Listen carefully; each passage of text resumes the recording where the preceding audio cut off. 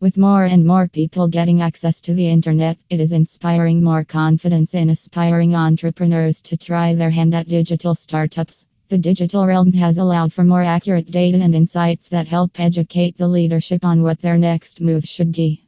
That being said, it does not mean that startups do not need help. Startups need assistance in everything from finding funding to scale to ensuring they employ the right resources to making strategic decisions. A startup venture studio can help you get access to expensive resources and expertise that you would not be able to afford alone. With years of building businesses from the ground up, they have a network of connections that they will happily introduce you to.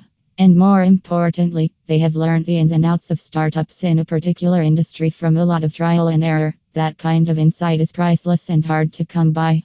A lot of startups do not seek help because they are not sure who to turn to.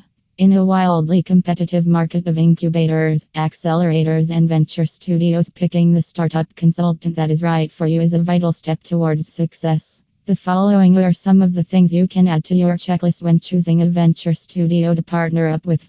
Their moral compass. Unfortunately, not all business consultants prioritize their clients when they claim they do. You want to partner up with someone who always puts professionalism first. You want them to put your needs before their own and be sure that they are working to help you scale your business. The way to do this is to notice how they interact with you. They should not have any trouble in being honest with you and telling you the hard truths. Someone who is not serious about developing your business will always reassure you that everything is going smoothly, which is impossible when running a business. A good startup venture studio will be ready to make tough calls and will strategize for the big picture where everything they do is about keeping the startup afloat.